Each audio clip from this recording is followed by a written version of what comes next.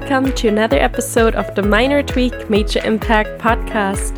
In today's episode, we had the pleasure of speaking with Dr. Véronique Kiermer, who is the Chief Scientific Officer at PLOS, the Public Library of Science, where she oversees the editorial department and initiatives to promote open science. She trained as a molecular biologist at the University of Brussels and the University of California in San Francisco, and she also worked in the biotech industry in the Bay Area. Véronique started her career in publishing as the founding chief editor of Nature Methods, and she held several roles at Nature Publishing Group, including the publisher for Nature Protocols and executive director for the Nature Journals before moving to PLOS in 2015. In this episode, we're talking with Véronique about her experience with initiatives that encourage researchers to report method details, code, data, and more as part of their research output. And you will also get a sneak preview of an exciting new initiative of PLOS in partnership with Protocols.io that will be launched in early 2021. So let's jump right in. Véronique, I would like to welcome you to the Minor Tweak, Major Impact podcast. Thanks for having me. Véronique, to get started, can you please tell us a little bit about yourself, your background, and what you're currently working on? Sure. I'm a molecular biologist by training. I have a PhD from the University of Brussels in Belgium. I did my postdoc at UCSF at the Gladstone Institute.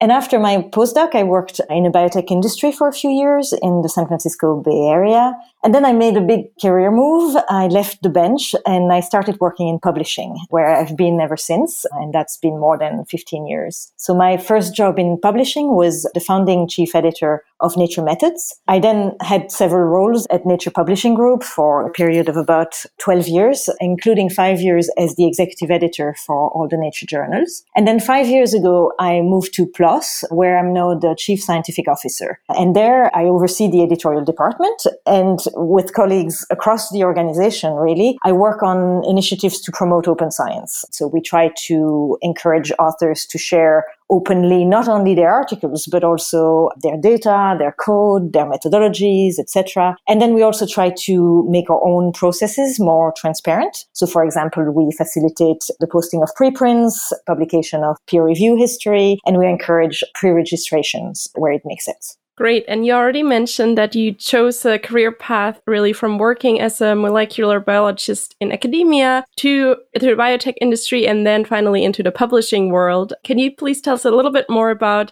that decision and what really motivated you to follow that career path? I loved working in industry. I loved the discipline of the concrete outcomes that you're bound by in industry. And I loved how we worked as a cross-functional team where everyone brings specific expertise and everyone's contributions is essential. But on the flip side of that, you have much less freedom in industry than in academia. And I had this vision of myself becoming extremely specialized in ways that I felt were too constraining for me. So I wanted a job where my contribution could make a difference, but where I would keep a broad perspective scientifically and I would keep learning. And it was just pure luck that Nature was launching this new journal at the time called Nature Methods, and that would allow me to do just that, to try to make a difference and to keep learning. So I've never looked back. Very cool. And that also leads into my next question. So as you mentioned, you were the founding editor of Nature Methods, and you also helped to set up Nature's Protocol Exchange. Can you please tell us a little bit really about the history, motivations, and what were, if there were any challenges for launching those initiatives?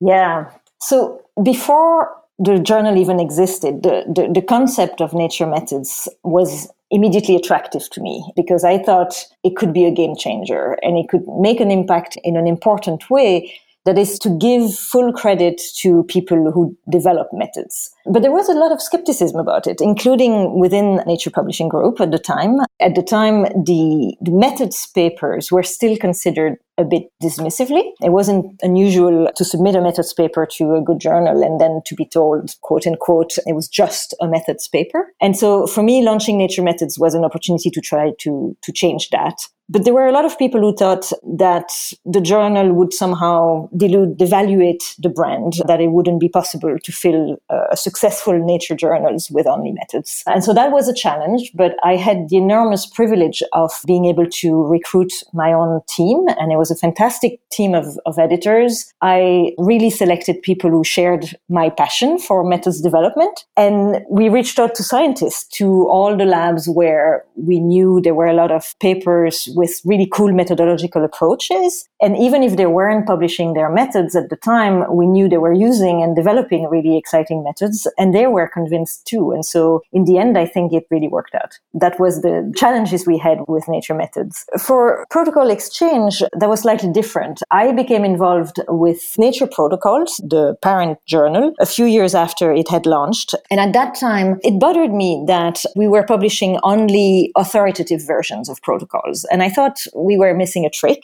and that the scientific community would benefit from seeing all the versions of a protocol with all the tweaks that people bring to protocols to make them work better in one system or another. And that's how the idea of protocol exchange was born. And the challenges there were more functional and technological, in the sense that we needed to make a platform suitable for presenting and using protocols in the lab. There was a lot of functionality that I wished for, but we couldn't really develop it. And so these were more technological challenges, I would say. And this is also why I was so impressed when I discovered protocols.io a few years later, because it really had all the functionality I had dreamed for at the time.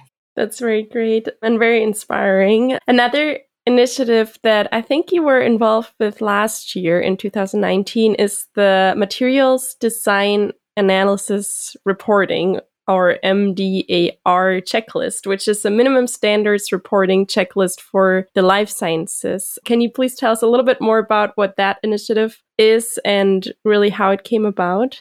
Yes. So MDAR, as we call it, is a guideline for what should be minimally reported in a journal article across these rubrics. So materials, designs of experiments, analysis, and then a generic sort of reporting category. And it's designed for the life sciences. And in particular, it applies to basic research, so laboratory-based type of studies. And it's come together as a collaboration, really, between editors across 6 publishers and other experts. And then throughout the development of these guidelines, really, it's been a very large community-wide consultation with more journals as well as experts in reporting and experts who had put together other types of guidelines. So what's important to think of about MDAR is that there are already many specialist reporting guidelines. For example, you have Consort for randomized controlled trials and other clinical research guidelines that are maintained by the Equator Network. You have the ARRIVE guidelines for animal research, and then you have minimal information about specific types of experiments that are cataloged on fair sharing. So each of these existing guidelines is very important, and MDAR really is in no way a replacement for these guidelines. But the group that put together MDAR intended it as a generalist foundation, if you wish, something that can pragmatically be applied across a wide range of journals and specialties. And then it can be enhanced by specialist guidelines in disciplines where these guidelines make sense. So there were really 2 motivations when we started. The first was to help researchers be reminded of what they need to minimally report, regardless of where they will publish their research. So that can be helpful not only at the time of writing the paper, but really and most importantly at the time of planning and conducting the experiment. And then the second motivation was to help as many journals as possible adopt similar reporting recommendations or requirements. And we reasoned that if there was an harmonized set of basic requirements, it has a better chance of getting traction with journals and with researchers as well. So the group that put MDAR together was a small group of editors and reporting experts. The editors all had experience with implementing either checklists or reporting guidelines, whether they were sort of author-facing checklists like, the Nature and the Cell Press journals have, or checklists that are used in internal processes. And that was the case at PLOS, as well as Science, eLife, and several Wiley journals. And so the other experts that participated, that joined the group, were Malcolm MacLeod, who is a researcher who has studied quality of reporting and the effectiveness of interventions such as checklists and other interventions, and also David Meller from the Center for Open Science, who has helped develop and maintain the top guidelines, which are known as the Transparency and Openness Promotion Guidelines. And so the Center for Open Science will be the steward of MDAR going forward, in the sense that they will make sure that it is maintained openly as a community resource. And another thing important to think of about MDAR is that the group wanted to take a pragmatic approach, really, sort of balancing the ideal reporting with the reality, and the reality including sort of the readiness of the scientific community to report certain things, as well as the practicality of implementation for journals. And so several things during the development of MDAR were very important for that. First, we consulted very widely. As I mentioned, there were public meetings, and we also sought feedback from experts. And then we also ran a pilot, actually, in which one of the instruments of the MDAR guideline, it's a checklist that covers the basic recommendation, was tested in 13 journals. And in these 13 journals, overall, more than 200 researchers actually used the checklist to complete their paper. And based on this, we were able to establish that both journals and researchers found the checklist helpful. And then we also got very important feedback that we iterated upon. And then finally, what's also important is that the MDAR framework basically has two levels for each element. One is a minimal requirement, and one is an aspirational best practice. And we know that journals and researchers in different disciplines will be at different levels. Some are already using the best practice, for example, and we hope that over time MDAR will evolve, with some of the best practices becoming minimal requirement. So we will release the final material before the end of the year, and it will be available on the Center for Open Science website. And we really hope that we're going to get broad adoption, and that MDAR will be a community resource that continues to evolve over time. Okay, great. And once it's released, I'll be sure to add a link in the show notes. So if you're listening to this podcast afterwards, you'll be able to find it there. Great. Thank you. Cool. So we have already heard now a lot of great initiatives and things you've been working on. And it's very inspiring, all the things that you've been working on to really make research better and more reproducible. But I was wondering, what was really your personal motivation for working on these exciting projects to encourage researchers to report method details and share their code and data, etc. And all these things as part of their research output? Over the years I've spent working in publishing, I've really become convinced that the principles of open science are really important. In my view, these principles are critical for several reasons. First, being more transparent and more open about the scientific process and about how scientific results are arrived at. I find this essential for scientists to really earn the trust of their colleagues, but also the trust of the general public. And we know that this is really essential. And today, trust in science is ever so important. And so this is a big element. And secondly, it's also by sharing more transparently all the elements that go into a research process. It allows further collaboration. It allows true collaboration to accelerate science. It allows more people to start participating in the process because they have access to what others have done, because they can not repeat mistakes. And really, we can reduce the inefficiencies in the system of scientific research. And I think that allowing more people to participate and to benefit from that is incredibly important as well. So for me, the motivations are really around building trust, encouraging speed and access to more people. And I think these are really compelling principles to live by and to do science according to. And I feel that all these principles and these motivations have been thrown really in sharp relief by what we're experiencing now, living through a worldwide pandemic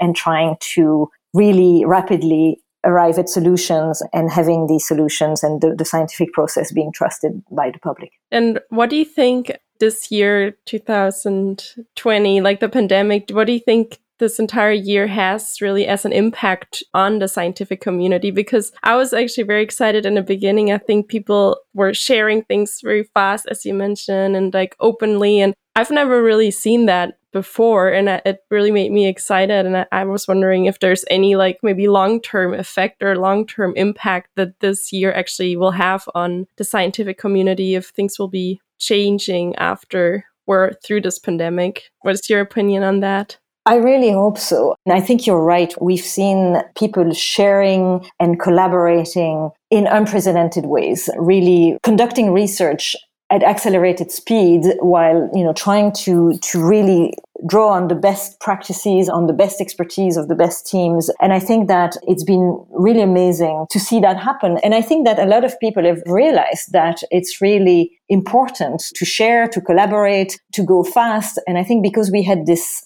urgency and this incredible motivation that everyone can get behind, it became very obvious that sharing and collaborating was really important. And so we've seen people being much more open about code, being more open about data. We've also seen examples of when data was not available that created a lot of problems and a lot of fits and starts. And I think that was a lesson for all of us. And so I really think that people sharing preprints and sharing code and sharing data has been encouraged and accelerated during the pandemic. And I really hope that once people have experienced that, they will keep that as a long-lasting effect, and that we've shown that science can be done faster, more effectively, more efficiently. I can't imagine that we won't keep the lessons from that. And I think we will carry that forward in the future. And this is really exciting. Yes, that would be great. And I agree, it's very exciting. And I think if all the researchers continue to share their information and data and everything as they did during the pandemic, I think, science will move a lot faster, which would be really exciting to see. So my next question is a question that I always ask on this podcast. When you're still at the bench, I know right now you're not, did you ever experience what we call a minor tweak, major impact moment? And that could mean different things. Did you ever yourself work with a method that worked great and all of a sudden it stopped working? Or did you try to work with a method that somebody else got to work, but for you, for some reason it didn't work? Or did you ever experience anything like that before? Of course. Yes, all of the above.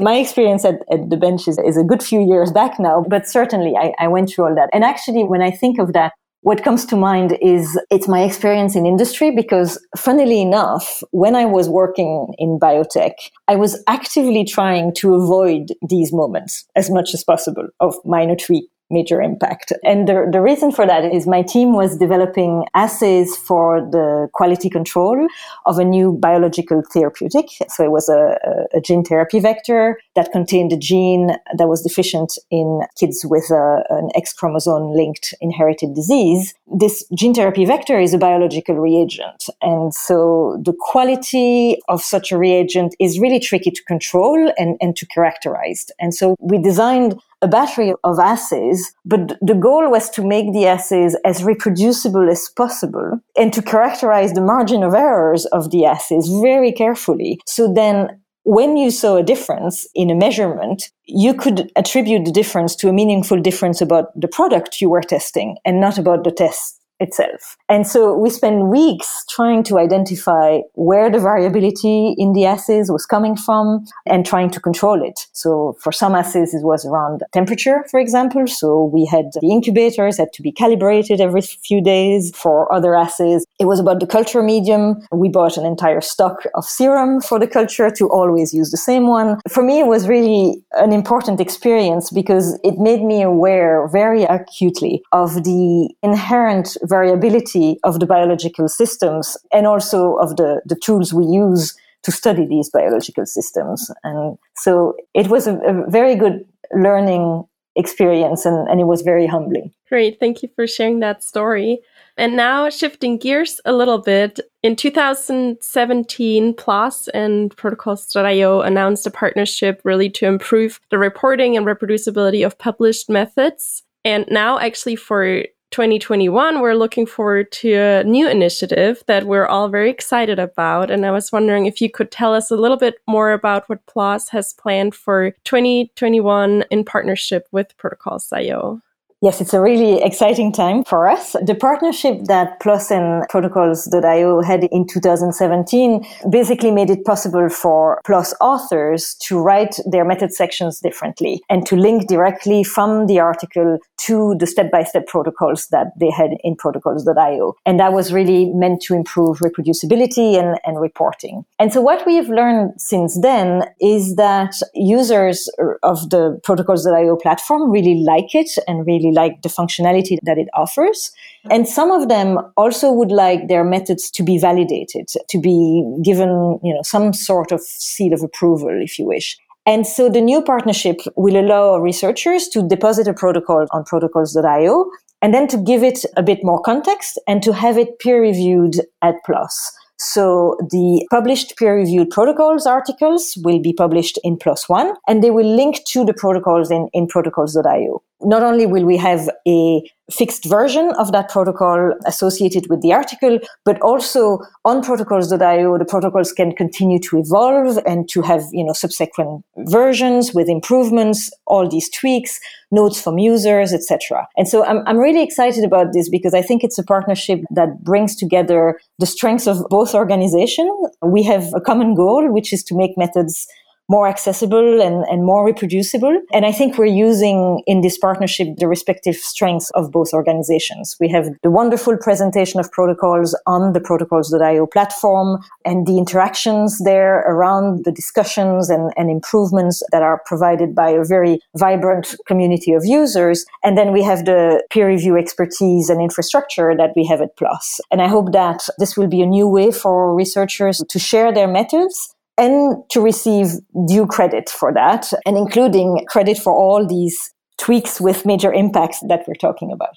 Yes, I agree. And I'm very excited and looking forward for this to start. So be sure to stay tuned for 2021, what we have coming for you. And so now my last question always on this show is, if you were allowed to make a wish for a tool that would make the life of, usually I say researchers, easier and more efficient, what would that be? But I think you can also answer it for, if you were allowed to make a wish for a tool that would make the life of maybe publishers easier and the work more efficient, what would that be? And this is our fun question, and any answers are allowed. I think I'd like some sort of AI tool that makes it really easy for authors of scientific papers to report everything they need to report. I think in my experience, it's not that people don't want to report key details, it's just that they're not trained to do so, they're not prepared to do so, and it takes a lot of effort. In the publishing industry, we've been tackling this with checklists and policies and with editors who check for compliance with these, and we go back and forth with the authors. And I know it can be very tedious for authors, it can be very frustrating, and sometimes it's confusing because researchers don't know where or how they can share their code, their data, their methodological details, and so on. And so instead, I think if we had a tool that would make it super easy, a positive experience, something that would give you guidance on how to do it well, it could really be a game changer. And I think we would all benefit from that. That's a great idea. And I think this is actually a lot more realistic and doable than some of the other answers we had for this question. So hopefully someday we will have that tool. Is there anything else that you would like to share with our listeners today before we wrap up?